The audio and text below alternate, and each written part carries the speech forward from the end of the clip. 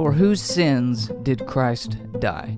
Today we're looking at the extent of the atonement, and I have brought in the leading scholar on the question. His name is Dr. David Allen. He is the Dean of the School of Preaching at Southwestern Baptist Theological Seminary, and he recently wrote a monster of a book, over 800 pages, and every page is worth reading, called The Extent of the Atonement, a Historical and Critical Review, and that was published by B&H Academic.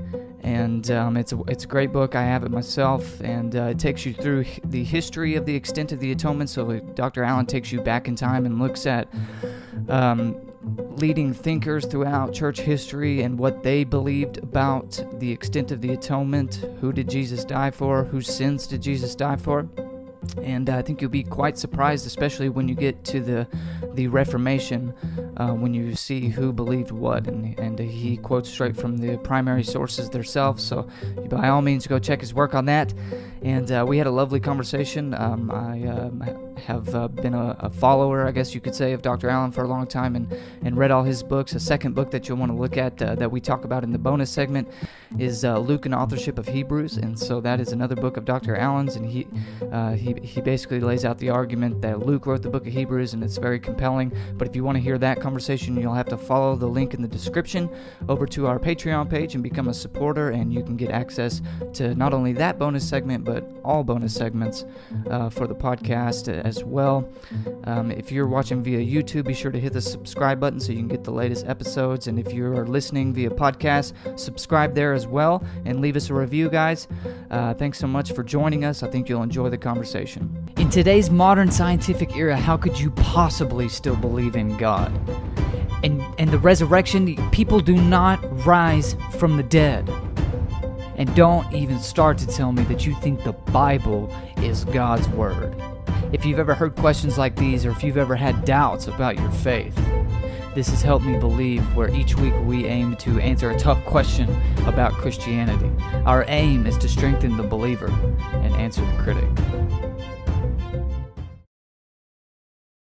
Well, hello and welcome to another episode of Help Me Believe, the show about Christian apologetics and theology. My name is Hayden Clark, your host, and today I am excited to introduce my guest to you. He is the Dean of the School of Preaching at Southwestern Baptist Theological Seminary, Dr. David Allen. Dr. Allen, how are you doing today, sir? Hey, I'm doing great, Hayden. Thanks for having me on. Well, I really do appreciate you coming on, and I've been a long-time admirer of your work and your preaching. And in fact, I got to tell a story first of the first time I ever met Dr. Allen. He came to preach a revival at a church I was working at, and he comes, and I come up to him with my commentary on the book of Hebrews, I believe it was, to get it autographed, and I'm this real excited young seminarian kid standing in the presence of a well-known theologian, and so I'm real excited. And then before he gets up to preach, he turns to me and says, I forgot my Bible. Can I borrow yours? And so that's kind of how I first met Dr. Allen. And so to make things even kind of not worse, but whatever, he gets up to preach from the book of Hebrews, of course, and I have notes from his commentary all over that thing because I write in my Bible. I don't know if that's heresy or what, but I do that. And so I was kind of thinking, he's going to get up there and preach. He's going to see all the notes I wrote and how dumb I am. But so anyway, just a kind of a funny backstory to the first time I met Dr. Allen. So it is a pleasure to have you on, sir. I appreciate you taking time out of your day to answer some of my questions. Well, hey, it's a joy to be here, a pleasure to be here, and thank you for that. And your notes were quite good. I made it through that sermon okay. Well, I'm glad to hear it. So today we're going to talk about Dr. Allen's book called The Extent of the Atonement. It is a monster of a book, over 800 pages on that topic. I don't have a physical copy. I have the digital copy, and I read it a long time ago, and I often reference back to it whenever I have a question about the subject. And so thank you for writing that book. It is a wonderful book. I will leave a link in the description. So if any of the watchers or listeners want to get a copy of that, and I promise you do, because it will answer a lot of your questions. But let's jump right into things, if you don't mind. Let's start by defining some terms for the audience. What do we even mean when we talk about the atonement? What does the atonement mean? Well, thank you for plugging the book, by the way. And I might just mention before we begin that I have a new book on the atonement Yes. coming out in March, and this will be more of a general book. It'll be about 350 pages, published by B&H Academic, on all things related to the atonement. And so it will cover the extent of the atonement, but it will cover the nature of the atonement, the history of theology of the atonement, and the necessity of the atonement, and some theological aspects of the atonement, and a lot of things along those lines that readers will probably enjoy. And it'll be a lot more compact, even though 350 pages may not sound very compact compared to 842 pages, which is the length of the extent book. Can you write a book that's 350 easier. pages? Yeah. Yeah, I know. My Hebrews commentary is 600 and something pages, and but I'm working to do better on my pagination where people can have the time to read it. But basically, yes, your question is actually wise to begin with what is the atonement, because you cannot really answer the extent of the atonement question until you clearly identify and define the atonement. And basically, the atonement is, in theological terms, it is what God did through Christ on the cross to take care of and to address the sin problem. And in so doing, in Christ dying on the cross, he paid the price for sins, and he made an atonement for sins, which includes concepts like a propitiation for sins, an expiation for sins, and the biblical terminology that is used to describe that are terms like redemption, ransom, and even the concept of satisfaction, the term sacrifice. All of these terms are terms that are used to describe what Christ did on the cross when he died on that cross for sins. And so the atonement is basically the work of Christ. It falls under the category of soteriology. It's exactly what was God doing through Christ when Christ died on the cross. And of course, what God was doing was making a payment for sins, and what he was doing was making an atonement for sins, and he was doing such in a substitutionary fashion, whereby Jesus substituted himself for all sinners on the cross. And in so doing, he satisfied the law of God, and he created a situation whereby God can now make overtures of reconciliation to a lost world, because his law has now been satisfied by virtue of Christ's atoning death on the cross. So this is what we mean specifically by the word atonement. Okay, that's a good starting point, and I'm actually going to mix up the order of some of the questions I sent you here, but I feel like this would be a good place to address some subcategories underneath the word atonement that when I first read the book really enlightened me to, and I think it's enlightening and helps you better think about this subject, and that would be the difference between the intent of the atonement, the extent of the atonement, and the application of the atonement. So if you could kind of address what those three things are and kind of why we need to distinguish between them. Right. In order to discuss the atonement theologically, there are three key issues, and you just enumerated them, that have to be distinguished. They are not completely separate from each other. They are all related to the big picture of the atonement, but they must be distinguished, or the discussion will go off the rails quickly. And so by the intent of the atonement, that answers the question, what was God's purpose in Christ's death on the cross? And there are some things that we can say clearly from Scripture about that. His purpose, of course, is to address the sin problem. His purpose is to, by his substitutionary death, I would argue a penal substitutionary death, that he pays the price and the penalty for all sins. And that is his intent, is to accomplish an atonement for the sins of all people. Now, Within that, there are Christians who differ over the question of the intent of the atonement. And basically, there are two subcategories there. Those of us who are not reformed in our theology argue that God's intent in the atonement is to provide a satisfaction for the sins of all people equally, such that God desires the salvation of all people. And he's made an atonement for the sins of all people. However, the Reformed in Reformed theology, their understanding of the intent of the atonement is that Jesus suffered and died with the intent that the atonement would only be applied to the elect, that the purpose of the atonement is for the salvation of the elect.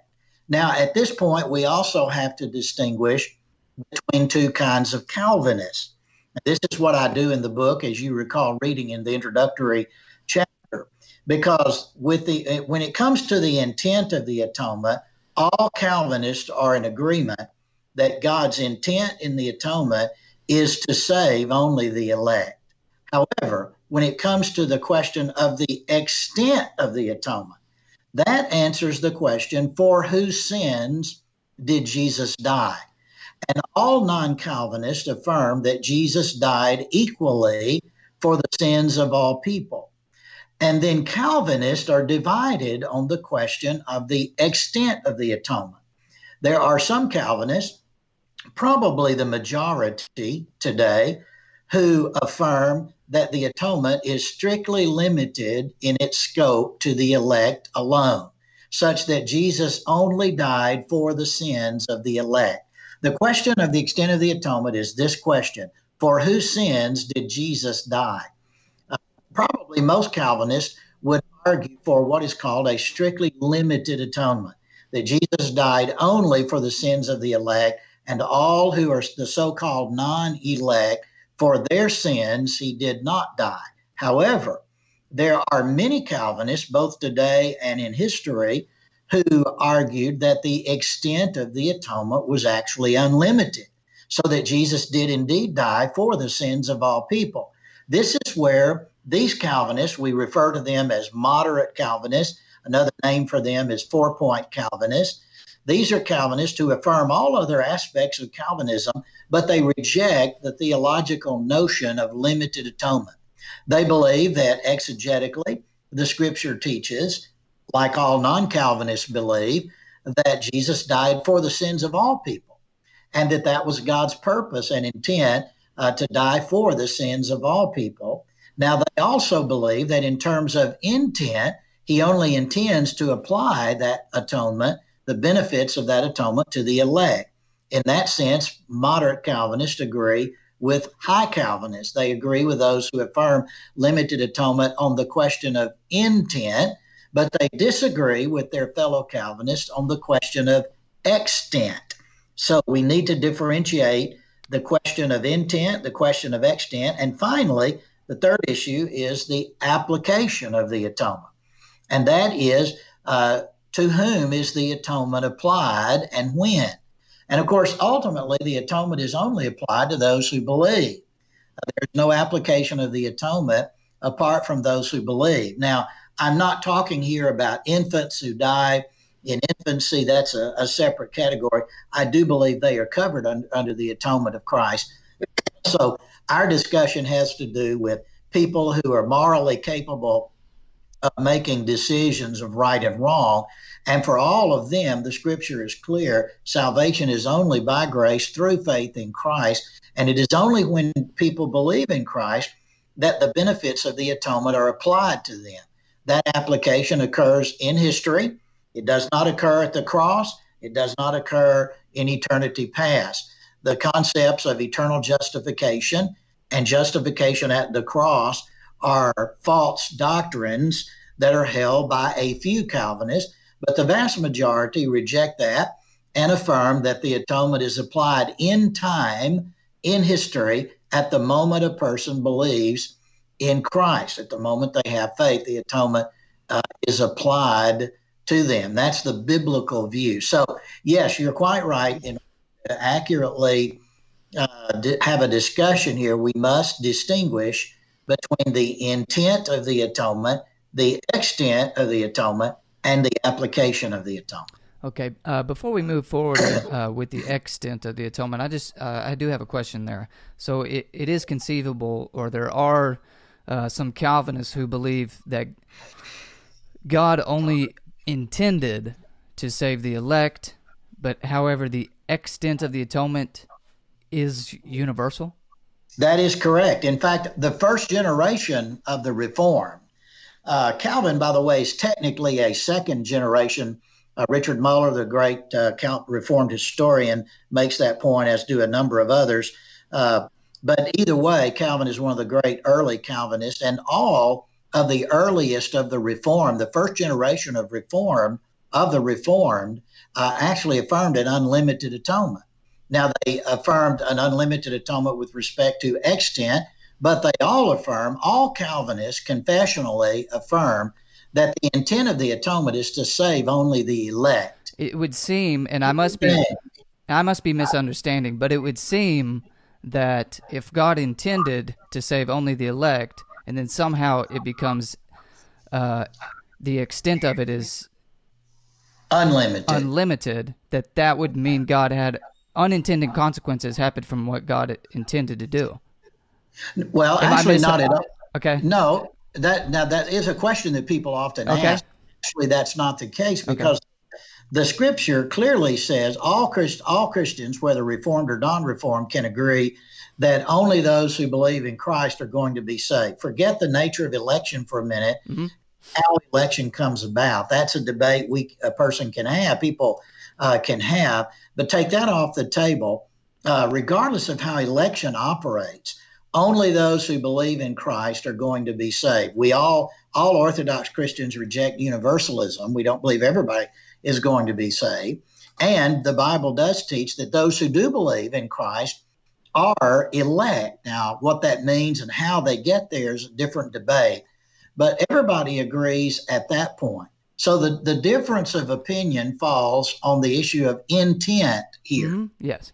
And because I'm sorry, just to be clear, you were just discussing the application. Right. I was just talking about that. Okay. But in terms of intent, mm-hmm. All Calvinists affirm one single thing about this. They're all in confessional agreement that the intent of God is to only save the elect. Okay. That's Reformed theology. Now, all non-Calvinists, everybody else of all branches of Orthodox Christianity, believe that God's intent is to save all who will believe, that he has not. We differ with the Calvinistic definition of election. Okay. We believe that God's intent is to save all who will believe. Now, Calvinists who affirm an unlimited atonement are doing so because they believe that's what Scripture teaches. They see that clearly taught, and so they believe in unconditional election and an unlimited atonement because they believe both are taught in Scripture. Okay. And they are trying to stay close to Scripture and argue that point, and that's why they reject limited atonement. And there are a number of purposes for the atonement beyond the salvation only of the so-called elect. Okay. God's universal love is represented in the atonement. And so Scripture teaches that God does love all people. Orthodox Calvinism teaches that God loves all people. Now, he has what is called a special love, a saving love for the elect, according to Reformed theology. That is something that I and all non-Calvinists would differ with. We don't think Calvinists are properly describing and defining the love of God biblically. We don't see distinctions in the love of God for people prior to their conversion. Now, obviously, the benefits of the atonement bring about a relationship between a saved person and God that does not exist between the unsaved and God. Right. But that does not mean that God has a separate kind of love for the elect that he does not have for the non-elect. Right. This is that all non-reformed people differ with their Reformed brothers and sisters on. So we believe that even the 4-point Calvinists, they clearly affirm God's love for all people, and they affirm God, what is called God's universal saving desire, that He desires the salvation of all people. And they believe that Scripture clearly teaches those, and that it also teaches a universal atonement. Because how could God desire the salvation of people for whose sins He did not die? Right. It becomes a huge problem, and the 4-point Calvinist sees that problem. Okay. And they recognize that Scripture indicates that Christ died for the sins of all people. Okay. I think my confusion, and I'll go ahead and ask it a different way just in case anybody else is confused as well. I guess did you say that all Orthodox Christians affirm a limited intent? No. Okay, no. I misunderstood. Okay. Yeah, let me see if I can clarify. I'm sorry. Number one, only Reformed theologians, only those in Reformed theology, Okay. affirm a limited intent in the sense of an intent. Christ's intent is to die only for the sins of the elect, and His intent is to save only them. Mm-hmm. Okay, so would the traditional soteriology that you hold to be God intended to save all who believe? All who believe. Right. So now, is that limited? Are going to turn out to be the elect, but His intent is unlimited. Okay. The intent is unlimited. The application, however, is limited. Okay, that would seem to be the coherent view, because I feel like if you start with a limited intent, then I think the extent would have to logically follow limited as well. Well, that's what the high Calvinists argue. And of course, that's what moderate Calvinists and non-Calvinists, we differ with them on that. Okay. High Calvinists do argue. So you want to say that it is conceivable. Absolutely. There's no contradiction. Right. It's not only conceivable, it's biblical.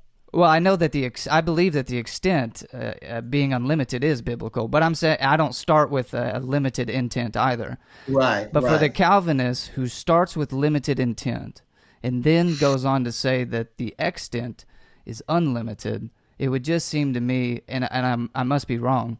I usually am. That's fine. It seems right now to me that that would mean God intended something, but something else actually came about. Well, there are two issues there. Okay. Number one, I think it is problematic because of the notion of their intent, the idea of intent, all non-Calvinists differ with. We think that's wrong.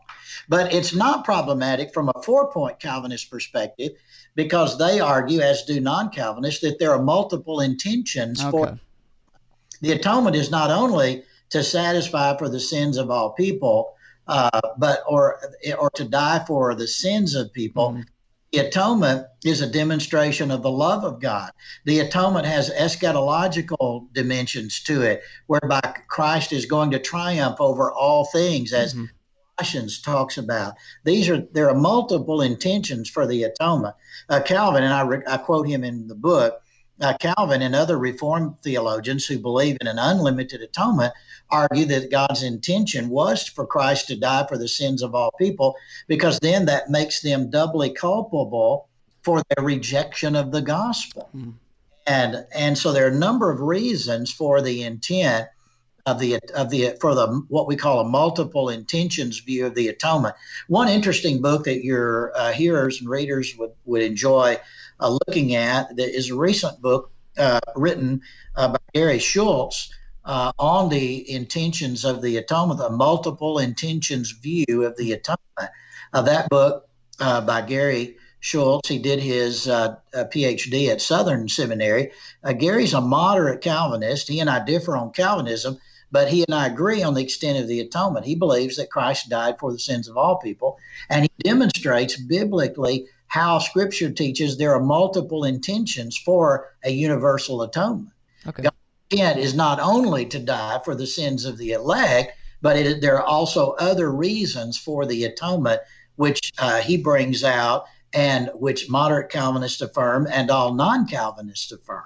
Okay, that makes more sense. And I got hung up on the intent of the atonement, and here we are supposed to be talking about the extent of the atonement. Well, they are related, so it's a good thing that we had a chance to at least clear the air on that. Yeah, leave it to me to do that. But let's get to the extent of the atonement. As you said, the extent of the atonement answers the question, for whom did Jesus die? And so I'm putting that question to you, Dr. Allen. Who did Jesus die for? Yes, and by the way, it's very important that we include the four words in the question, for the sins of. So the state of the question is this: the extent of the atonement, the question of the extent of the atonement is this question: for whose sins did Jesus die? Gotcha. It is important to state the question that way. The reason it is because even high Calvinists who affirm limited atonement will say, oh, Jesus died for everybody. But what they mean by that is he died only for the sins of the elect, but then he died in some way. His death brings common grace to everybody. Now, that's not what we mean when we talk about Jesus died for all people. All right? Right. So it's important to insert the words, for whose sins did Jesus die? Because no Calvinist who affirms limited atonement will, in that sense, say Jesus died for everybody. They will say that Jesus died only for the sins of the elect. That is the view of limited atonement. But the extent question is, for whose sins did Jesus die? And we believe all non-Calvinists and all moderate Calvinists agree on this question. They believe that Jesus died for the sins of all people. There are a dozen key verses in the New Testament that affirm an unlimited atonement. Examples of some of those verses would be John 1:29, John 3:16, verses like Romans 5:18 and 19, verses like 1 Corinthians 15:3 and 4, where Paul gives the gospel, the definition of the gospel. 2 Corinthians 5:14 through 21 is one of the strong statements that affirm an unlimited atonement. Passages like 1 John 2:1 through 6, specifically 4 through 6, and then I think 1 John 4, it's either 12 or 16, one of those two, affirms an unlimited atonement. Titus 2:11 through 14, Hebrews 2:9, Hebrews 9:28, 2 Peter 2:1, and 1 John 2:1 through 2. All of those texts clearly affirm an unlimited atonement. There are about a dozen of those, which I treat in the book, The Extent of the Atonement, but I also will be treating in this new book on the atonement coming out in March. So that's what you have to be able to do if you want to be a dean of the School of Preaching, is you've got to be able to rattle off verses like that. But you may pause that, go back and write those verses down, and go back and take a look for yourself. But Dr. Allen, maybe take one of those verses or two, it's up to you, and show us why it can only be interpreted as unlimited atonement. Okay, well, let me make sure I didn't want to misspeak a while ago. I may have said 1 Peter 2:1. If I did, I meant to say 2 Peter chapter 2, verse 1. So let me clarify that. Okay. But let's take one that's very, I think, very clear. Let's take the 1 John 2:2 passage.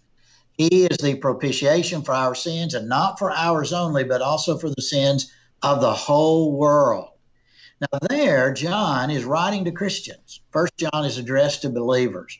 So what is John telling his audience of believers? He's telling them that Jesus is the propitiation for their sins.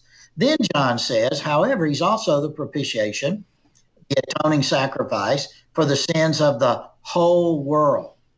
Now, when you see that phrase, whole world, that indicates a universal atonement.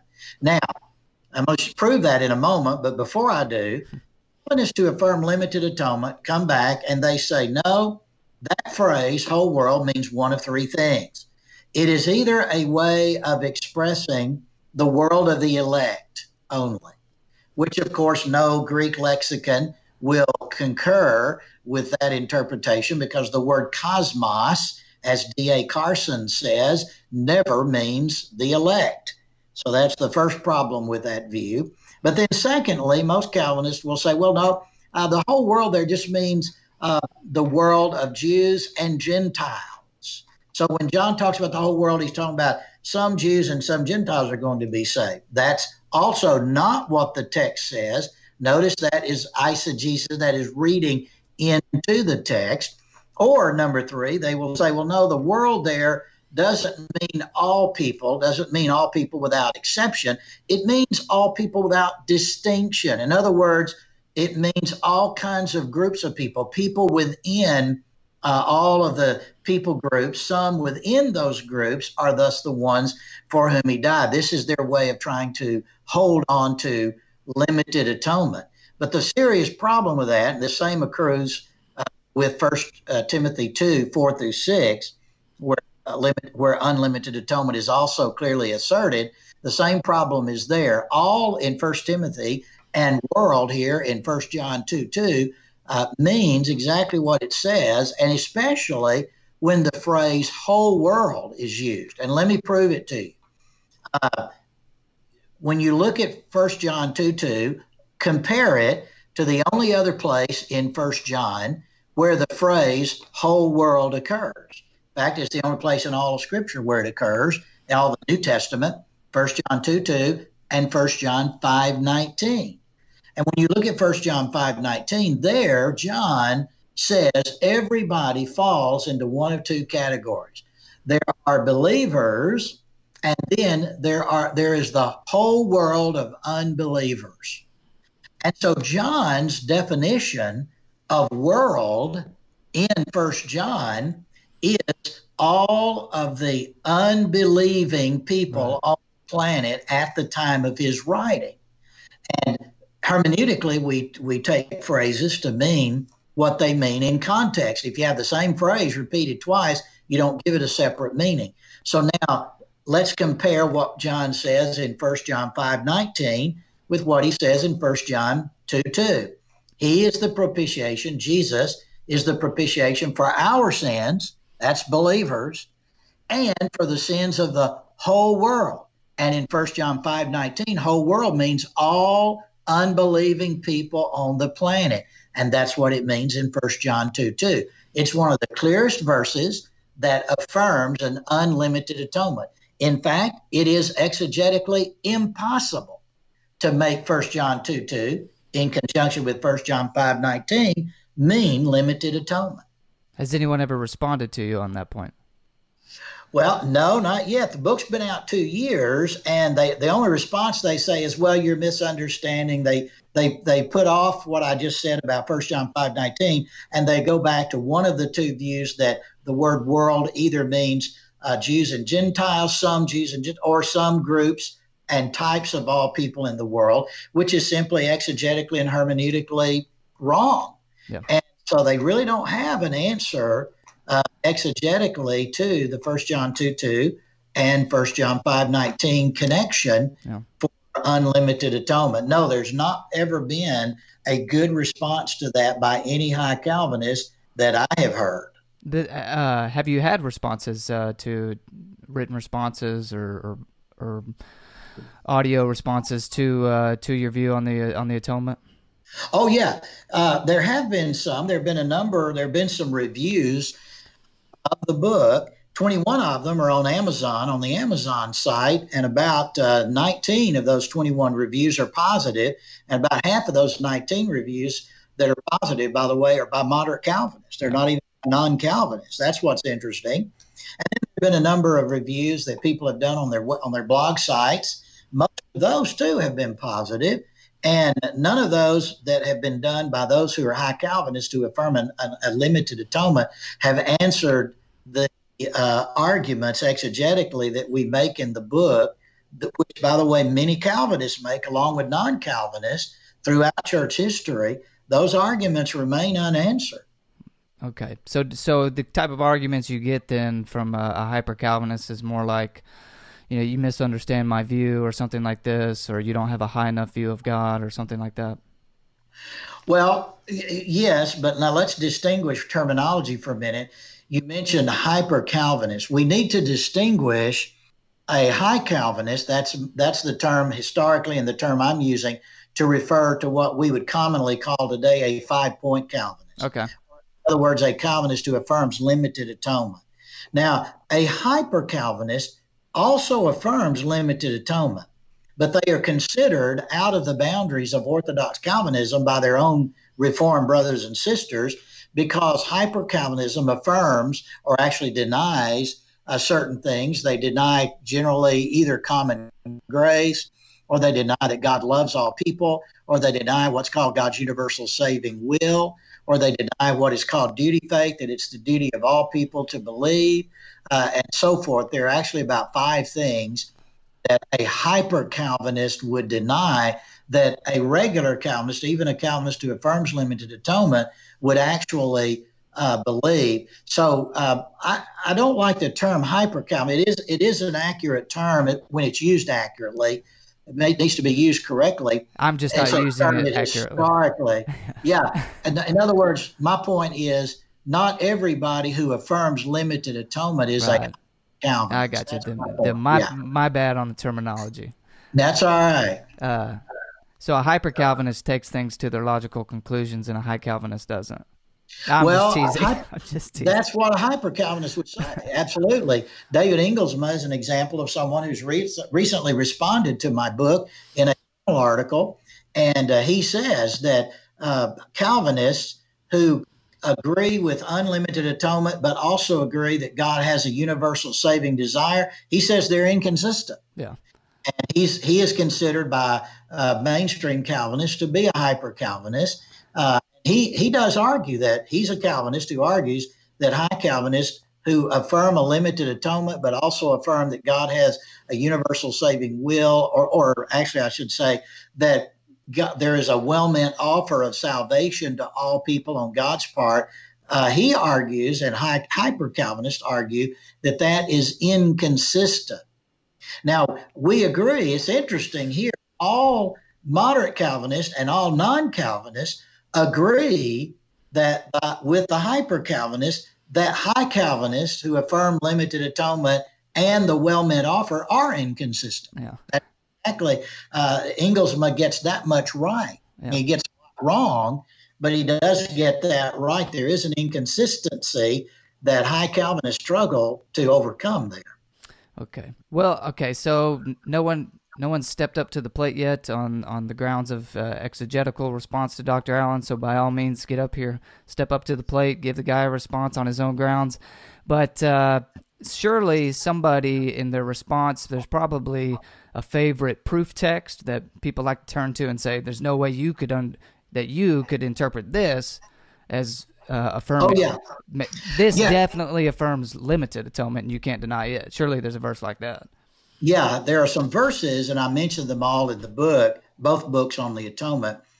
Some of the kinds of verses that Calvinists use, one of which would be, say, Matthew 1:21, talking about Jesus, the promise, the angel comes and says to Mary that there is going to be as a virgin, she's going to give birth to the Messiah. And the text says, you will call his name Jesus. In Matthew, addressed to Joseph, you will call his name Jesus, for he will save his people from their sins. High Calvinists take that phrase, his people, and they say, see, that's the Reformed understanding of unconditional election, his people. I bet I know where you're going to go here. This is, let's see, what do you call it? Negative inference fallacy. That there's no word. The word only isn't in there.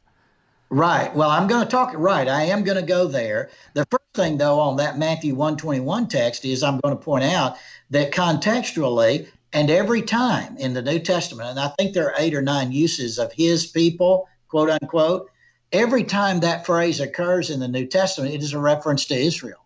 Right. It's a reference to Jewish people.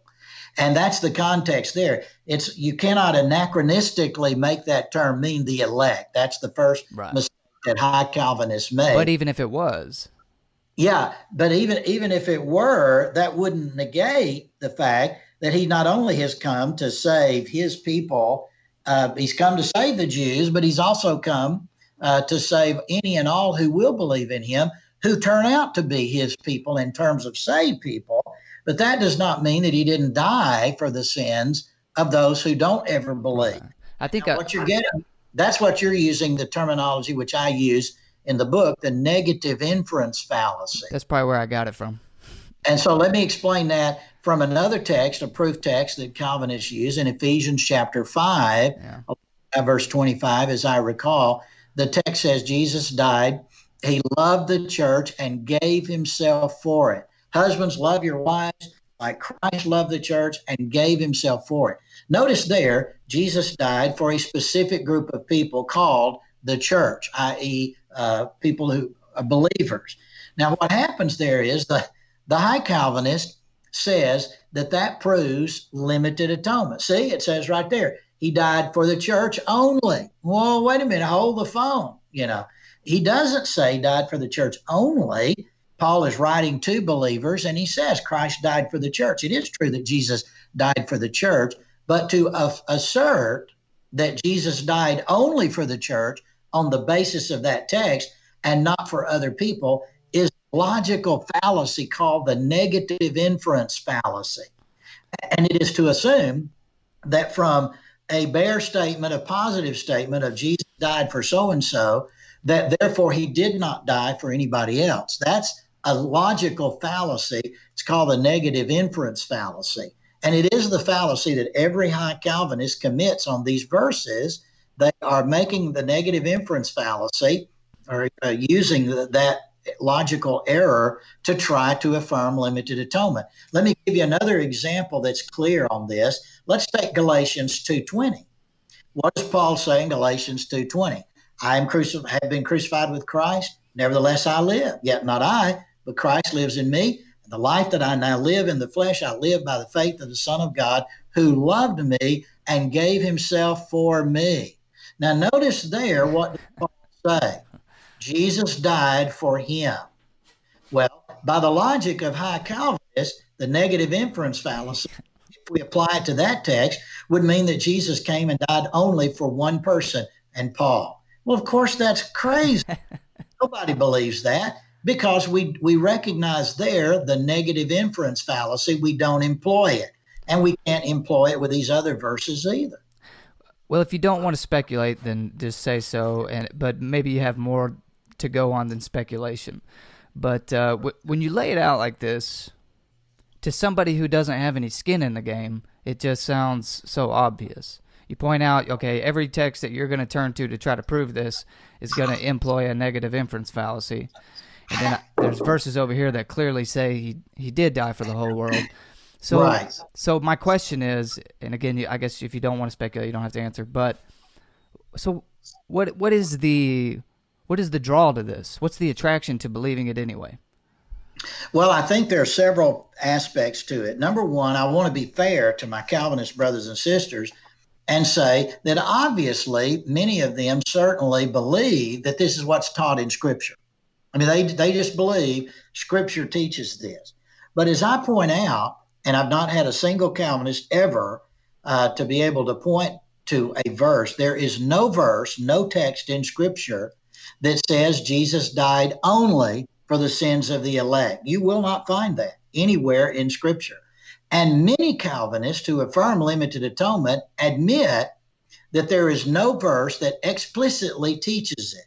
But they go on to argue that it's implied or it's a deduction on the basis of unconditional election.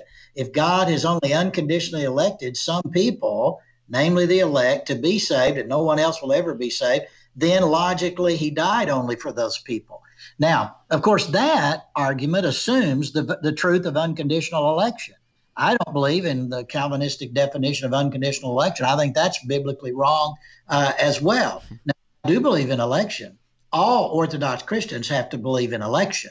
The debate is not that. The debate is over how does election work? How did God go about operating when it comes to election and predestination? All Orthodox Christians believe the Bible teaches election. The debate is over how and exactly what it means and how it should be defined. So, number one, the High Calvinist has a problem finding a text to support their theology. And this leads me to the second thing. The answer to your question, at least for many of them, is they are placing systematic theology ahead of exegesis. That systematic theology on this issue trumps exegesis. There is no exegesis that supports, no valid, hermeneutically sound exegesis that supports limited atonement. Yeah. It's a deduction, for the most part, that has to be drawn. It is an inference that has to be drawn. There's nowhere in the New Testament that teaches that Jesus died only for the sins of a certain group of people. Then you've got the dozen texts that clearly teach he died for the sins of everybody. So it is a reinterpretation of all those texts, where all and world and every man has to mean something. And then it is the implication we're gonna assume that these texts, he dies for his people or for the church or for his sheep, that therefore limited atonement is true. It's a system-driven thing that causes them to fail to see the clear biblical teaching exegetically on the topic. And I think that's a problem. I think another problem, I want to try to say this in the right way, but I get emails or calls or contacts weekly, probably on average of one a week, I guess, of people who have either read my book, Whosoever Will, or they've read The Extent of the Atonement, and they tell me that they were 5-point Calvinists, but now they realize that limited atonement is unbiblical. Well, that's good.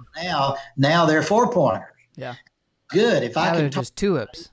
Yeah. If I can talk somebody off of the ledge of limited atonement, I'm glad to do that. They'll be a better Calvinist without limited atonement, because limited atonement, even if the other aspects of Calvinism were true, I don't think they all are, but even if they were, limited atonement is just clearly false.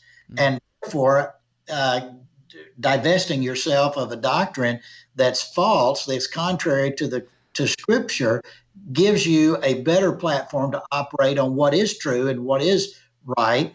And so I think, first of all, I'm seeing a number of Calvinists who previously believed in limited atonement are now rejecting it. And the book has had an impact on in that way, and I'm grateful for that.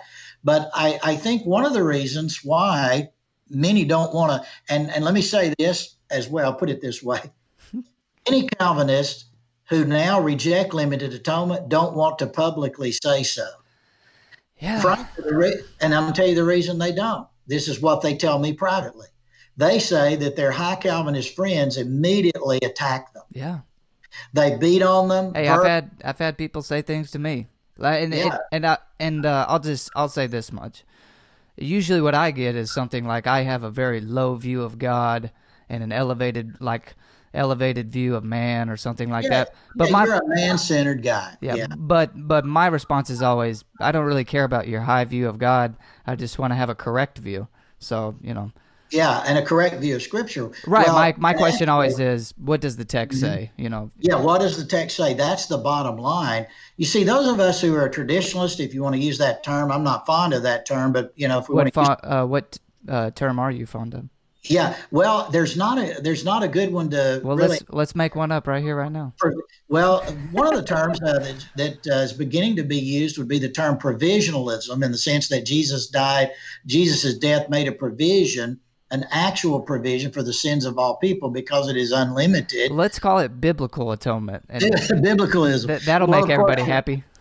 All of our Calvinist friends who believe in limited atonement believe they're being biblical. That won't get us far, but I know what you're talking. I know how you feel, and I feel the same way. It is difficult to come up with a term that is descriptive. Non-Calvinism. That's pretty good. Basically, is a way of expressing negatively what we don't believe, but it doesn't express positively what we do believe. We're not really Arminians. Most Baptists are not Arminians. That's another mistake that happens as well. Another mistake that happens. Yeah, there's everybody. Some people on both sides of the aisle, by the way, have two buckets, and they're going to throw everybody into one of two buckets. You're either a Calvinist or you're an Arminian. People who argue that point and make that point are people who do not know anything about history or listening to what history teaches. Because there's a spectrum of people who are Calvinistic, and there's a spectrum of people who are non-Calvinistic. Arminianism is one aspect of non-Calvinism, but so is Lutheranism. Lutheranism is not an aspect of the Reformed movement, nor is it Arminian in its theology. Right. And so, you've got to make sure that people need to make sure they're historically aware. Mm-hmm. There's more than two categories. Most Baptists, for example, most Southern Baptists are a combination of some aspects of Calvinism and some aspects of Arminianism or non-Calvinism. That would certainly be true of me. And that's true of most Baptists that I know. I usually use the term traditional Baptist soteriology is usually what I say.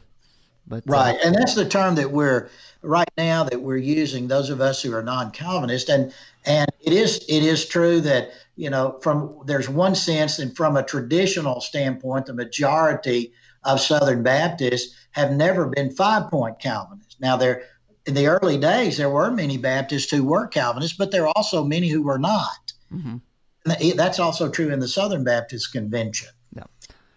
So I think it's important to differentiate that. For sure. So the book is again, talking to the audience here, the book is a historical theology as well as a critical examination of this stuff. And by historical theology, I mean to say that Dr. Allen takes you back in time and looks at a number of key figures throughout church history and what they believed on the extent of the atonement. And really, I think you're going to benefit a lot from this. Because you hear the word Calvinism when we talk about this, or high Calvinism, and one question may pop into your mind is, well, what exactly did Calvin teach, and why do people call it Calvinism in the first place? And it's really going to surprise you when I ask Dr. Allen this, how Calvinistic was Calvin actually indeed? Well, the popular way of answering that would be to say Calvin was a 4-point Calvinist who rejected limited atonement. I think that's clearly demonstrated by the scholarship, especially in recent years, that has been done on Calvin. I wrote 50 pages on Calvin, both looking at his primary source material and his commentaries and his sermons and other writings, and then looking at the secondary literature on Calvin. And it seems clear to me that Calvin himself affirmed an unlimited atonement. To me, there's no debate there. The evidence is quite clear. In fact, I give 50 pages of evidence in my book on that subject. Is there a primary source that you might point people to if they just don't take your word for it? Well, the primary source would be go to the book and look at the footnotes on the various sermons of Calvin that I am utilizing and quoting from. But one good primary source would be Calvin's commentary on Isaiah 53 and his sermons on Isaiah 53.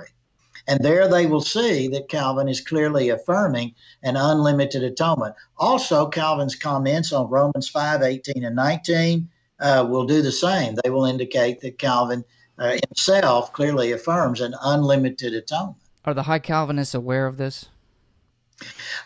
Some of them are and some of them aren't. There is a debate within Reformed theology over whether Calvin held to limited atonement or not. That's a debate that's been ongoing in Reformed theology itself. But I'm just suggesting, having read about that debate in both secondary sources and having read everything I can from Calvin, who addresses the question of extent of the atonement, and I think I have found or read everything Calvin has said on that question, it appears to me clear that Calvin affirms an unlimited atonement. Now, yes, there are high Calvinists who are aware of that debate. That's why they don't really want to talk about Calvin's view of the atonement, because they know the evidence is weak for him affirming unlimited atonement. Yeah. Okay, let's switch gears here. I'm going to ask one more question before we get to the bonus segment. What are the dangers of a limited atonement? Well, of course, there are inherent dangers in any doctrine that turns out to be wrong. Right. And there are varying levels of danger. I don't believe that limited atonement is a heresy. I get asked that periodically. Do you think limited atonement is heretical? I really don't. I don't think it is heresy. How do you define heresy? Well, again, heresy would be anything that is contrary to the clear orthodox teachings, major doctrinal teachings of Scripture.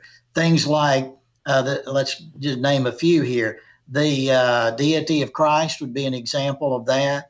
I would say that things like a denial of the atonement as substitutionary would fall close to that category. A denial of the second coming of Christ. These are the kinds of things that are clearly taught in a denial that all are sinners in terms of an anthropology that does not affirm the sinfulness of all people, the total depravity of all people. These are the kinds of things that are clearly taught and have been affirmed by Orthodox Christianity, both Catholic and Protestant, from the get-go. So that's the kind of thing that would be heretical, denial of some of that. I don't believe that a denial of universal atonement, an acceptance of limited atonement, I don't believe that falls in the category of heresy. Here's how I say it. Limited atonement is not a denial of the gospel, it's a distortion of the gospel. Because I believe the gospel, as articulated by Paul in the New Testament, includes the fact that Christ died for the sins of all people. And I think limited atonement is a misunderstanding and is poor exegesis and poor theology. It's a misinterpretation. I don't think it rises to the level of heresy, but I do think it is a distortion of the gospel. That's why it's a serious error. Okay. To distort the gospel. Now, there are other problems too. I discuss all of these in the book. There are practical problems in terms of missions and evangelism and preaching and the relationship of the atonement and the preaching of the atonement and the gospel and offering to all people salvation. If, for example, if you hold to limited atonement, how can you offer salvation to someone whom God himself knows, even though you don't know, that's immaterial, but someone who turns out in eternity to be non-elect? How can you offer salvation to someone for whom there's no atonement for their sins? All salvation is based on the atoning work of Christ. If there are some people for whom Jesus didn't die, then those people are not savable. If those people are not savable, they're not offerable. Right. You cannot offer them something that doesn't exist. Yeah. The single biggest problem, after you get through the exegetical problem, this is the single biggest problem that high Calvinists have on the limited atonement platform. And furthermore, it's even worse than that. It's not just how can you as a preacher offer, but 2 Corinthians 5:19 and 20 says that God and Christ are begging through you. We plead, as God were begging through us, be ye reconciled to God, Paul says. And so how can God offer to people he clearly knows are non-elect and there's no atonement for them? How can God in any genuine way offer them salvation that he knows can't possibly exist because there's no atonement for their sins? I see no way out of that dilemma. That is an insoluble problem for limited atonement, and limitarians just basically ignore that. They don't have a way of really getting around that, and their Calvinist brothers who affirm unlimited atonement constantly press on that issue, and there's not really a good answer to it that I have seen anywhere. Well, I hope you've enjoyed the conversation with Dr. Allen today. We will definitely have to have Dr. Allen back on. Maybe we'll set up Tulip one by one and let you shoot them down or something in our next interview. But I know you probably have enjoyed it. Everybody seems to like this conversation for some reason. This is the one I always get the most comments and stuff on. But it's controversial, and that's why everybody likes it. Yeah, exactly. Dr. Allen, I am going to go into the bonus segment and ask Dr. Allen, completely switch gears, and ask him why he thinks Luke wrote the book of Hebrews. It's another one of my favorite conversations, but Dr. Allen, if you want to see that, you're going to have to stick around and follow the link over to our Patreon page and become a supporter over there to hear that. But Dr. Allen, thank you so much for coming on. I really do appreciate you taking the time to come on and share this with us. Oh, it's been my pleasure. Delighted to do it. Hey guys, thanks so much for watching. If you enjoyed the conversation, be sure to hit the subscribe button. And if you're on the podcast, leave us a review. If you want to watch the bonus segment, 5 more minutes with Dr. Allen and You Do, where we discuss his view on the authorship of the book of Hebrews and how he believes Luke wrote the book of Hebrews. It's a very interesting conversation. You'll want to follow the description, follow the link in the description below to our Patreon page and become a supporter of the show, and you'll get access to not only that bonus segment, but all bonus segments as well, and there's other bonus material over there for you. So thanks so much for joining us, guys. We'll see you next time.